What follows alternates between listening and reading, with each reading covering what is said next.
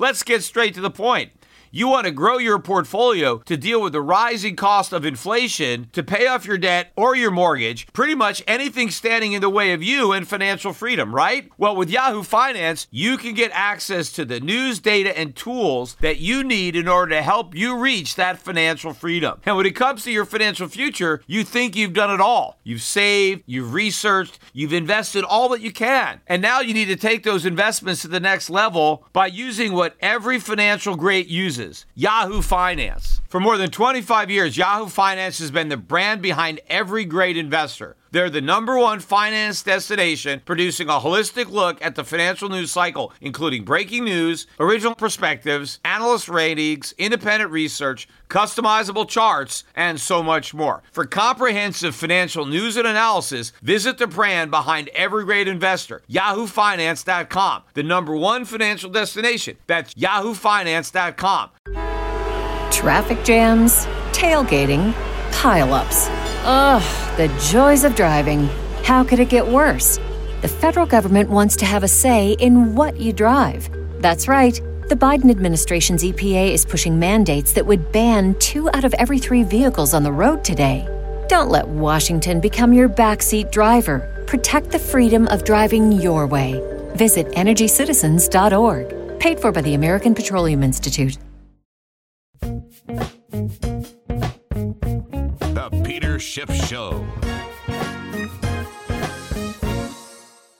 Well, we're having more incredible stock market volatility, and I've spoken about the pickup in volatility as another sign that things are different, that we've had a change, because increased volatility usually happens at inflection points, especially when we've had a record period of no volatility or minimal volatility. All of a sudden, we're having incredible swings in the stock market. Case in point, Monday and Tuesday. You know, when I did my podcast on Friday, I thought, hey, maybe we could have a Black Monday, right? We've had a big down day on Friday. We had a big down day on Thursday. The Dow was down like 1,100 points in 2 days. You know, could we have another big down day? And of course, we actually ended up having a massive up day. In fact, I think the Dow was up at one point better than 700 points on Friday. It closed up 600 and change. I mean, close to 700, not quite. The NASDAQ was up like 220 points. So even a bigger percentage move. So we had this huge gain. And what a lot of people don't realize is that the stock market has some of its biggest gains, daily gains. They occur in bear markets, not in bull markets. You have some spectacular rallies in bear markets. That is how bear markets operate, right? They're trying to follow the slope of hope. It's like trying to boil a frog slowly, right? You don't want to turn up the heat. He jumps out of the pot. So it's a gradual increase. The idea is when you have these big spikes in the market, that creates some hope and some optimism. And now people are, oh, great, no reason to sell. You see, the decline is over. People are afraid to miss out on the next big up day. So it keeps people in the market. It's like keeping the frog in the water. They don't realize that they're getting boiled, right? Because you have these big up days that make people think that they're still in a bull market, even though they're in a bear market. Well, anyway, yesterday we had this huge rally.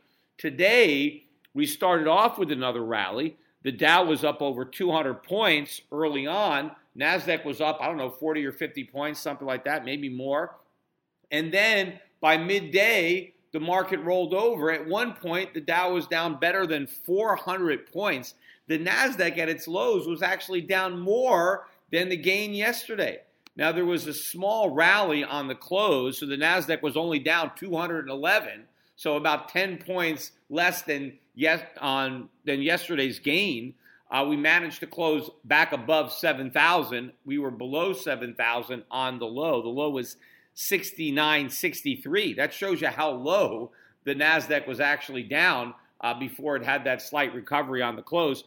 The Dow was down 344 points, so a bit off the lows there as well. Now, between the 2 days, the Dow managed to hold on to more of its gains than the NASDAQ.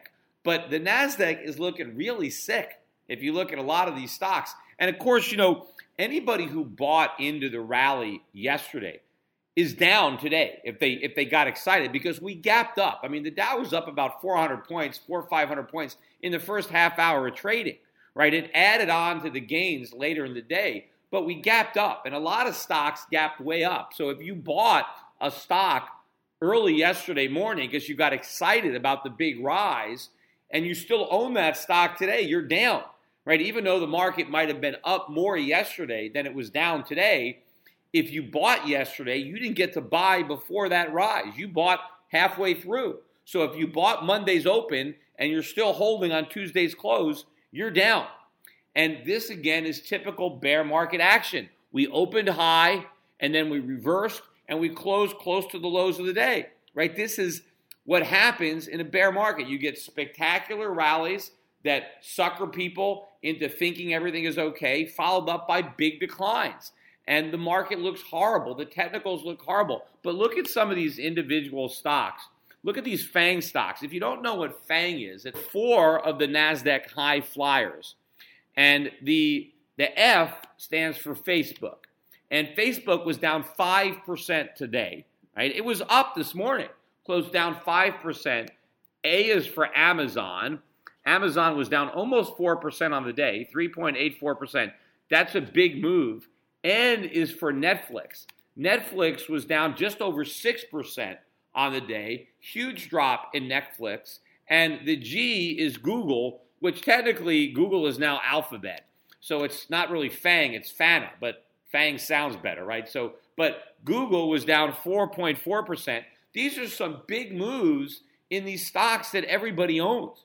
And this could be the beginning of something bigger. And then look at some of the other favorite speculative names. Tesla down 8.5% today. 8.5% in one day for Tesla. Look at NVIDIA. That is one of the institutional favorites, down over 8% on the day. Look at Twitter. I mean, Twitter isn't one of the favorite stocks. I mean, Twitter's had some problems. It was down 12% today. 12% in one day. You know, I think there is a potential huge problem with these social media sites, Google, Facebook, Twitter. You know, everybody whose business model is advertising, where the user pays nothing, right? If you want to use Facebook, if you want to use Twitter, it costs nothing, right? It doesn't cost you anything to have a Twitter account, to have a Facebook account. It's all free. Well, if it's all free, how does Facebook make all this money? Well, they make all the money by selling the data that they collect from all of their users to advertisers or political campaigns or anybody who needs personal information in order to market their product or sell their product. And that is the trade-off that everybody makes. You get the service for free, but you know that they're using your information, right? I mean, that's just how it is. I mean, if you want to watch television, you can watch free television and you can watch the commercials. If you don't want any commercials, then you have cable. Well, you pay a subscription and there's no commercials. So it's the same thing, right? You get to use a social media site for free, and the trade-off is, well, they're going to use your data for advertising, for marketing. And everybody knows this, but all of a sudden it is a big deal. And I think the public, potentially there could be a backlash regarding just how much information the social media companies are actually retaining. And in fact, one of the things I guess that was a problem for Twitter today is they were talking about the fact that how Twitter uses the information that is contained in the private messages that you send. Right? If you send out a private tweet to one individual where you assume, okay, well, nobody is seeing it because I'm just sending it to one person. Well, nobody else who has a Twitter account is seeing it, but Twitter is seeing it, right? And Twitter's, computers are analyzing it, and they're looking for keywords or whatever it is so that they can sell that information to whoever wants to buy it. And now all of a sudden there's a bit of a backlash about, hey, wait a minute, these companies are spying on us. This is Big Brother. What are they doing with all this data? I mean, they're somehow using it against us.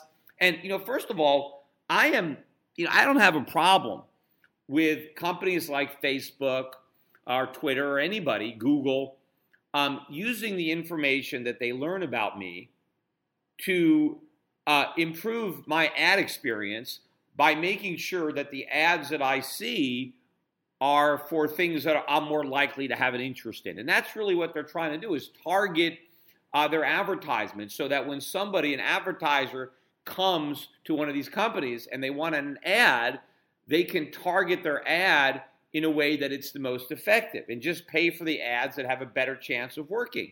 And, that's fine with me. I mean, if I find out about a product or a service that I'm really interested in and I didn't even know about it, and now I learn about it online and then I decide to subscribe to the service or buy the product, I mean, that's fine, right? Obviously, that improves my life. I made a conscious choice. I decided to buy a product that I think is going to improve my life. If I didn't think it was going to be beneficial, I wouldn't buy it. So I'm not worried about companies having information about what I like and what I don't like, and then using that information to call my attention to products and services that I might enjoy, that I might want to buy. And, I think most people wouldn't have a problem with that. To me, the problem is, what if the information falls into the wrong hands? What if the government gets the information? See, that's what bothers me, when government has all kinds of information that they could use against me in bad ways, in ways where I don't have a choice in the matter, right? They could just force things. Or people might think, well, what if somebody that works at one of these companies that has access to this data, does something with it or shares it with somebody or uses it in some way that's harmful, right? Showing me an ad isn't harmful, right? Because I don't have to buy the product that's being advertised. And again, I'd rather see an ad for something I'm interested in than something I couldn't care less about. But I think what's really going to be the issue here is going to be the politics of this. Because I think the politicians are going to smell an opportunity here to ride to the rescue and to feign outrage and to have the hearings about these companies and to investigate them and maybe potentially ban what they're doing. And the biggest irony of that is the government doesn't give a damn about our privacy. I mean, when these politicians are going to talk about how Google or Facebook or Twitter are violating our privacy, I mean, they are the main violators of privacy, and that's where I care. I don't like the government knowing everything about what I do, but unfortunately they do. And one of the things that I don't like about being in the financial services business is the fact that the government requires me to spy on all of my customers. So none of my customers have any privacy. And that's not, just me. I mean, that is the situation everywhere. Anytime you open up a bank account, anytime you open up a brokerage account, nothing that you do is private. All of your transactions are scrutinized. I mean, what I have to do as a broker-dealer is I have to look at all of our accounts, and I have to spend a lot of money. It costs me a lot of money to be a spy and to police all my clients. I don't get paid. The government doesn't pay me to do it. I'm forced to do it, right? I'm an unpaid, spy, FBI agent, IRS agent, right? So I'm looking at all of our customer transactions, when they send us money, when they take money out, right? And if anything looks suspicious, right, we have to file a report with the regulators. It's called a SAR, a suspicious activity report. And we got to rat out the customer. Now, we can't even tell the customer that we're ratting them out, right? We have to keep it quiet. So if we think something is suspicious, we really can't even ask the customer for an explanation, because maybe he has a good explanation. We're not supposed to let him know that we have the suspicion. We're just supposed to report them to the regulators so they can investigate it. And the worst part about it is, if I don't do this, then I can get fined, right? Because what happens is, when the auditors come in and look at our records, they look for all this potential suspicious activity themselves. And if they find something that looks suspicious, some transactions that look suspicious, and we did not report that suspicious transaction, then I get in trouble, right? So, there is no financial privacy. Nobody has any financial privacy. And then what about when you fill out your tax return, right? You tell the government all this personal information about yourself, right? What if you want to get medical deductions, right? Well, you got to tell the government about who your doctor is, or, how much you paid, or what your treatment was. I mean, there's all sorts of things. You tell them, what charities you made contributions to, if you want to get that deduction. I mean, they know how much you earn, obviously. They know a lot about your expenses. You have no privacy. The government knows so much about you. where you're supposed to have privacy is from the government, because it's the government that potentially can use the information against you. When they talk about Orwell or 1984 or Big Brother, they're not talking about a private company knowing what I might like so it can sell me, so it can advertise a product to me. It's the government having this information. That is the problem. And they may get it, because obviously all the information that Facebook has, if the government wants it, they're going to get it, right? They're going to ask Facebook to turn it over, and they're going to do that. In fact, my father used to jokingly refer to a tax return, the 1040 that we all sign, as a confession, not a tax return, as a confession, because you're not returning anything to the government. You're just confessing. The reason that they call a tax return a return, most people don't know this, so I'll let everybody know. When they first started the income tax, and it first started in the Civil War, right? And then it went away when the war was over, but it initially began as a Civil War tax, and I've talked about that before. And in fact, the reason that they taxed your worldwide income was to get the draft dodgers who had moved up to Canada to avoid the draft. They wanted to tax their income, even though they were living in Canada. So that's why that we taxed all your income, even if you were an American living abroad, because a lot of Americans left because they didn't want to get drafted. So they wanted to make sure that even if they dodged the draft, they wouldn't dodge the income tax.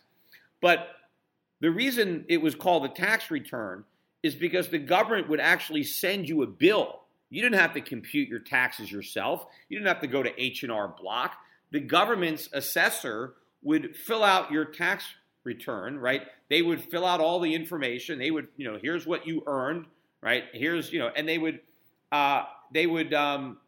send it out to you with a computation, and you would return that information to the government along with your payment, right? So you are returning it, right? So the government already had the information, and you were returning the information that the government already had back to the government. You were verifying that the information was correct. I mean, if it wasn't correct, maybe you had to change it. But today, the whole concept of a return is meaningless because the government doesn't have anything, right? You're giving them all that information. Although today, they obviously they get your W-2s or they get these 1099s.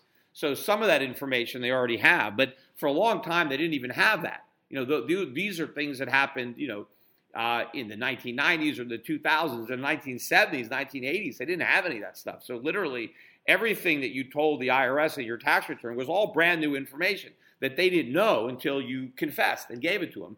And that's another reason that my dad would say it was a confession. But the other reason he called it a confession had to do with the Fifth Amendment. I talked about that on an earlier podcast, but I mentioned that the Supreme Court has already ruled that any American who files a tax return is being a witness within the meaning of the Fifth Amendment, because all the information that you give to the government on your tax return can be used against you in a criminal proceeding, which is why filing the return is voluntary. And what you're really doing is you're giving a confession to the government. Now, if they called your tax return a confession, Americans would know, wait a minute, you can't require me to confess, right? You can't force me to confess and then use my confession against me. I mean, clearly you can't do that. So by calling it a tax return, right, people think they're required to file the return. Well, okay, they would not be dumb enough to think they were required to confess, although who knows? By this point, Americans are dumb enough to believe they have to do anything the government says. But maybe, decades ago, when Americans were a little bit more cognizant of their rights, if they were told that they had to get in their tax confession by April 15th, some light bulbs would have gone off in people's heads, and they would have said, hey, the government can't require me to confess. So they call it a return, and people think they're required to file the tax return, even though technically they're not required to file. It's voluntary, because if it was mandatory, they couldn't use the tax return against you. But if they couldn't use the tax return against you, then nobody could be prosecuted for tax evasion.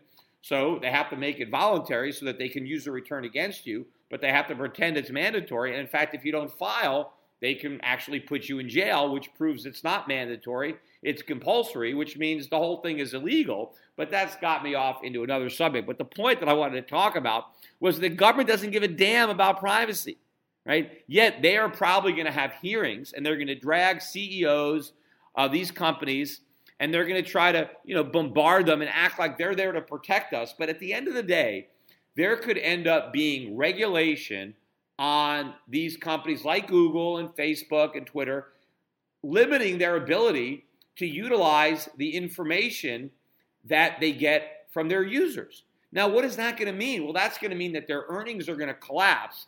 And how are they going to replace that lost revenue? Well, they might have to start charging people to use their product, right? Maybe if you want to have a Facebook account, maybe it'll be $5 a month or $1 a month or whatever.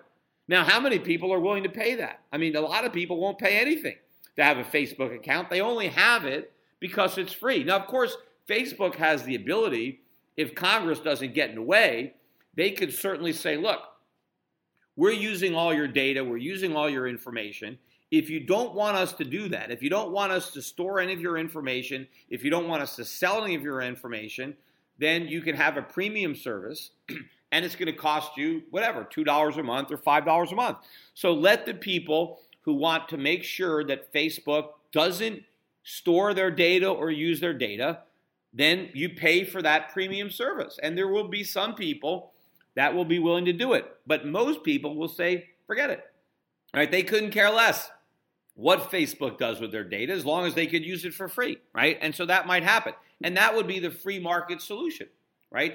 If you don't like the company selling your information to advertisers, then maybe you could limit.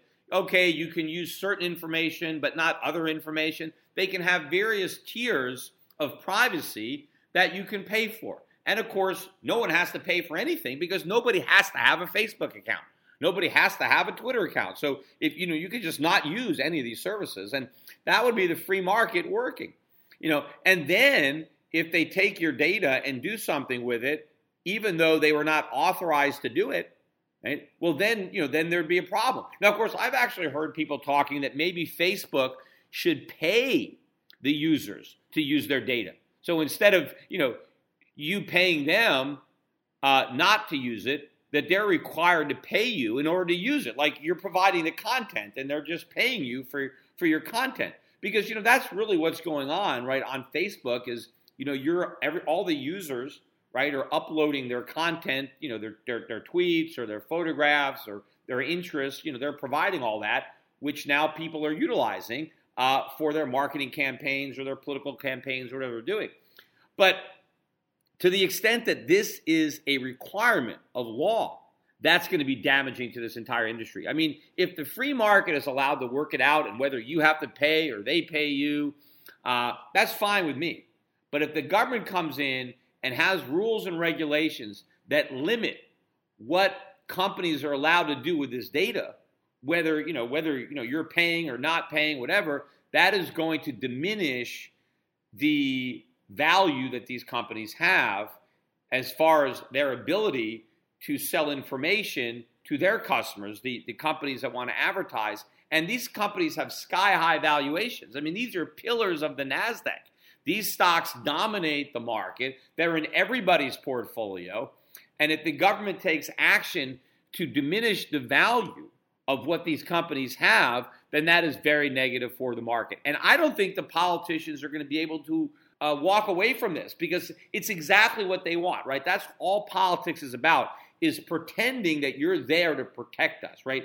The politicians always want to protect us from monsters and villains, even if they have to create the monsters themselves and then pretend to protect us. But this is perfect, right? You've got these big companies, these big bad companies that are misusing your personal data, your photographs, your private messages, and now the government is going to come and save you, right? We're going to hold these companies accountable. We're going to make sure that they're not doing anything bad. Meanwhile, it's the government that's doing all this bad stuff. It's the government that's making your life miserable. I mean, these private companies are just trying to improve your life by hooking you up with advertisers that have something that you might want to buy, right? So there's nothing really bad going on there, and the private sector would work it all out. But they are going to jump on this bandwagon. The politicians will not be able to resist this. This is going to be like open season. Everyone's going to want to Me Too this. All the politicians are going to get some sound bites. They're going to want their constituents see them out there, right, protecting them. Like every time you'll see like a cable company or the banks, the politician, this is outrageous. They're charging a $2 fee to use your ATM, and you figure, all right, well, how much does that really add up to? right? I mean, is that really going to kill me? I mean, and if I don't like that bank and what they charge to use an ATM, well, I don't have to use the ATM. I can see a teller. I can go to the bank when it's open instead of at 2 a.m. when there's nobody there. I mean, there's a lot of convenience that you get by using an ATM machine. And if the banks want to charge, fine. Then, maybe some banks don't, or maybe, use the ATM machine of your own bank. Sometimes you want to use your bank card at an ATM that's not at the actual bank. There's a fee. Somebody had to put that ATM there. But you get the politicians want to make a big deal about these fees and how they're a ripoff. Look, the government is taking 20% of what you earn, 30% of what you earn, 40% of what you earn. These are huge numbers. And then they want to save us a couple of bucks when we use the ATM machine, or a few bucks off our cable bill. I mean, come on. I mean, why don't you just shrink government, right? Stop taxing me, and then we could all take care of our cable bills and our phone bills, because that's all peanuts compared to what we're paying in income taxes, compared to what we're paying in Social Security taxes and all these taxes. So we have this enormous government for what? So they can try to make sure that we don't have to pay a couple of bucks to use the ATM machine. This is going to be another example of governments making mountains out of molehills on what's going on with our personal data. The markets would solve all of this on their own. The customers and the companies would compete. They'd figure it all out. But this is just another negative in this bear market, because now the tech stocks, the social media stocks are getting killed. The banks still look ugly. I mean, the banks had nice rallies yesterday, but they gave most of it back or all of it back today. Banks down. In fact, the only reason the Dow wasn't down even more is you got GE up 4% today, 4.2%. I think there were some rumors that Warren Buffett might be buying General Electric. I mean, this stock is a dog. This stock has been falling. In fact, it was about 30, 35 bucks last year. Stock's at 13 and a half. I mean, it's almost all the way down to the low from 2009 following the financial crisis. So GE has been a horrible stock. Now, is Warren Buffett, making a big investment? Maybe, but that's not necessarily good for GE, because Warren Buffett may make a sweetheart deal where he gets a convertible preferred where they have to pay him a huge dividend that's actually going to drain the earnings of a General Electric. He becomes a creditor, because, that's what he did with the banks. He bought into the banks right before the financial crisis of 2008, and he made these sweetheart deals. But, Buffett wasn't so smart, because the stocks that he bought, collapsed after he bought them. It's just that because he got convertible preferreds, he didn't get killed. So that if you just copied Warren Buffett, when you saw Warren Buffett make these big bets on the financials before they collapsed, if you bought them too, you didn't get them on the same terms that Warren Buffett did, and you got killed. Now, had the Federal Reserve not come in with the bailouts and the TARP program, some of those companies that Warren invested in might have gone bankrupt. Now, was Warren Buffett smart in that he said, you know what, I know these companies are a mess, but the government's going to bail them out, so I'm not worried about them failing? Or was he actually wrong? Did he actually not see the problems coming, and he didn't, he wasn't betting on a bailout, right? Because maybe he thought he was buying near the lows, and he didn't see the financial crisis coming, but at least he protected himself because he didn't just buy straight equity. But I think that anybody who's jumping into GE right now because, Warren Buffett might be buying it, they better remember that, A, if Warren is buying it, he's probably not buying a common stock like you're buying. He's probably buying a convertible preferred, and he's higher up on the credit structure than you are, and he gets a higher dividend. And the last time he made some big bets on some companies, they ended up collapsing after he bought them. So it wasn't a good trade. So to me, the fact that Warren might be making a big bet in GE, to me, it might mean that GE needs the capital. And they had to go to Warren Buffett because he's got all the money. This could be another bad sign, just like his big investments were a bad sign before the 2008 financial crisis. So you got more and more evidence of this bear market, yet still nobody seems to believe that we're in a bear market. We're still in a bull market. We're still in a correction as far as everybody else is concerned. But to me, if it looks like a duck and walks like a duck and quacks like a duck, it's a duck. And this market is looking like, walking like, and quacking like a bear market. Yeah, we're not down 20% yet, but plenty of stocks are. Hey, Facebook's down more than 20%. It's in a bear market, right? So you got a lot of stocks that are already in bear markets. The fact that technically the entire market is not there, that's just a matter of time, right? That's the technicality that isn't even going to be relevant once we get there. The question is, how big a bear market is the Fed going to allow, right, before it tries to reverse the course? And it's going to take more than just a tweet from Donald Trump. The Fed's going to have to actually do something to change this game. They're going to have to take away these rate hikes. They may even have to, launch QE4. I don't know if just, not raising rates is going to be enough, because once this market is going down, it's going to have a life of its own.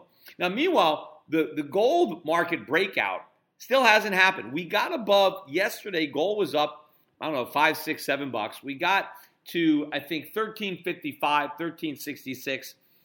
Not enough above 1350 to really be a breakout, because we've been above 1350 before and nothing happened. And so it's not simply, we just get above 1350 and it's off to the moon. We're going to have to put some distance between 1350 and where the price of gold is. That's why I've been throwing out 1400. I don't think it has to go all the way to 1400, but somewhere between 1350 and 1400 is the breakout point. Can't really tell exactly where it is, but it didn't break out. And obviously that big 700-point Dow rally yesterday was probably working against the gold breakout. And then this morning, when the Dow started up a couple hundred points, gold gapped down. It was down like $10 right out of the gate, and it was down like $13, $14, $15, I think, at one point. Now, when the market turned around, gold recovered some of its losses. It only closed down about, I don't know, $8.50 or so, $9. I thought it would have recovered more of its losses, but it didn't. But, 1344-ish is where we closed. So now we're back below the 1350, but we're still making progress. The chart still looks good. It still looks like we're progressing closer and closer to a breakout. Remember, I said if we didn't break out on Monday, we're going to break out eventually. And it's not, years and years away. It's probably not even months away. It's days or weeks away. We got to be getting closer and closer. In fact, if you look at where the dollar was yesterday against the euro, the dollar was about to break down from a 10-year uptrend, meaning the euro was about to break out of a 10-year downtrend. We are very, very close. Now, the euro was down a little bit today, so we're right on that line. But if you look at this trend, it started in 2008. Just before the financial crisis is when the euro peaked. And if you connect the top of that line from where the euro was, and you connect every major high from 2008 until now, we are right on the bottom of that line. We are very close, maybe 126 or so. It's hard to say exactly where the euro needs to get to break through that line, but we are right there. And I think if we break above a 10-year downtrend in the euro, right, and we're going to get a strong euro, that is a very, very bearish sign for the U.S. dollar. It's very bullish for emerging markets, bullish for commodities. That's why oil prices keep rising. We were down today, back below 65, but this morning we were back above 66. In fact, I think Sunday night we got to almost 66 and a half. I mean, the bids have been coming in the oil market. By the way, they're now trading the petro yuan, or they're trading oil now in yuan in China, and this is a big deal. There's a lot of volume now coming into this contract, and this also involves gold as well as oil, but trading oil to settle in yuan.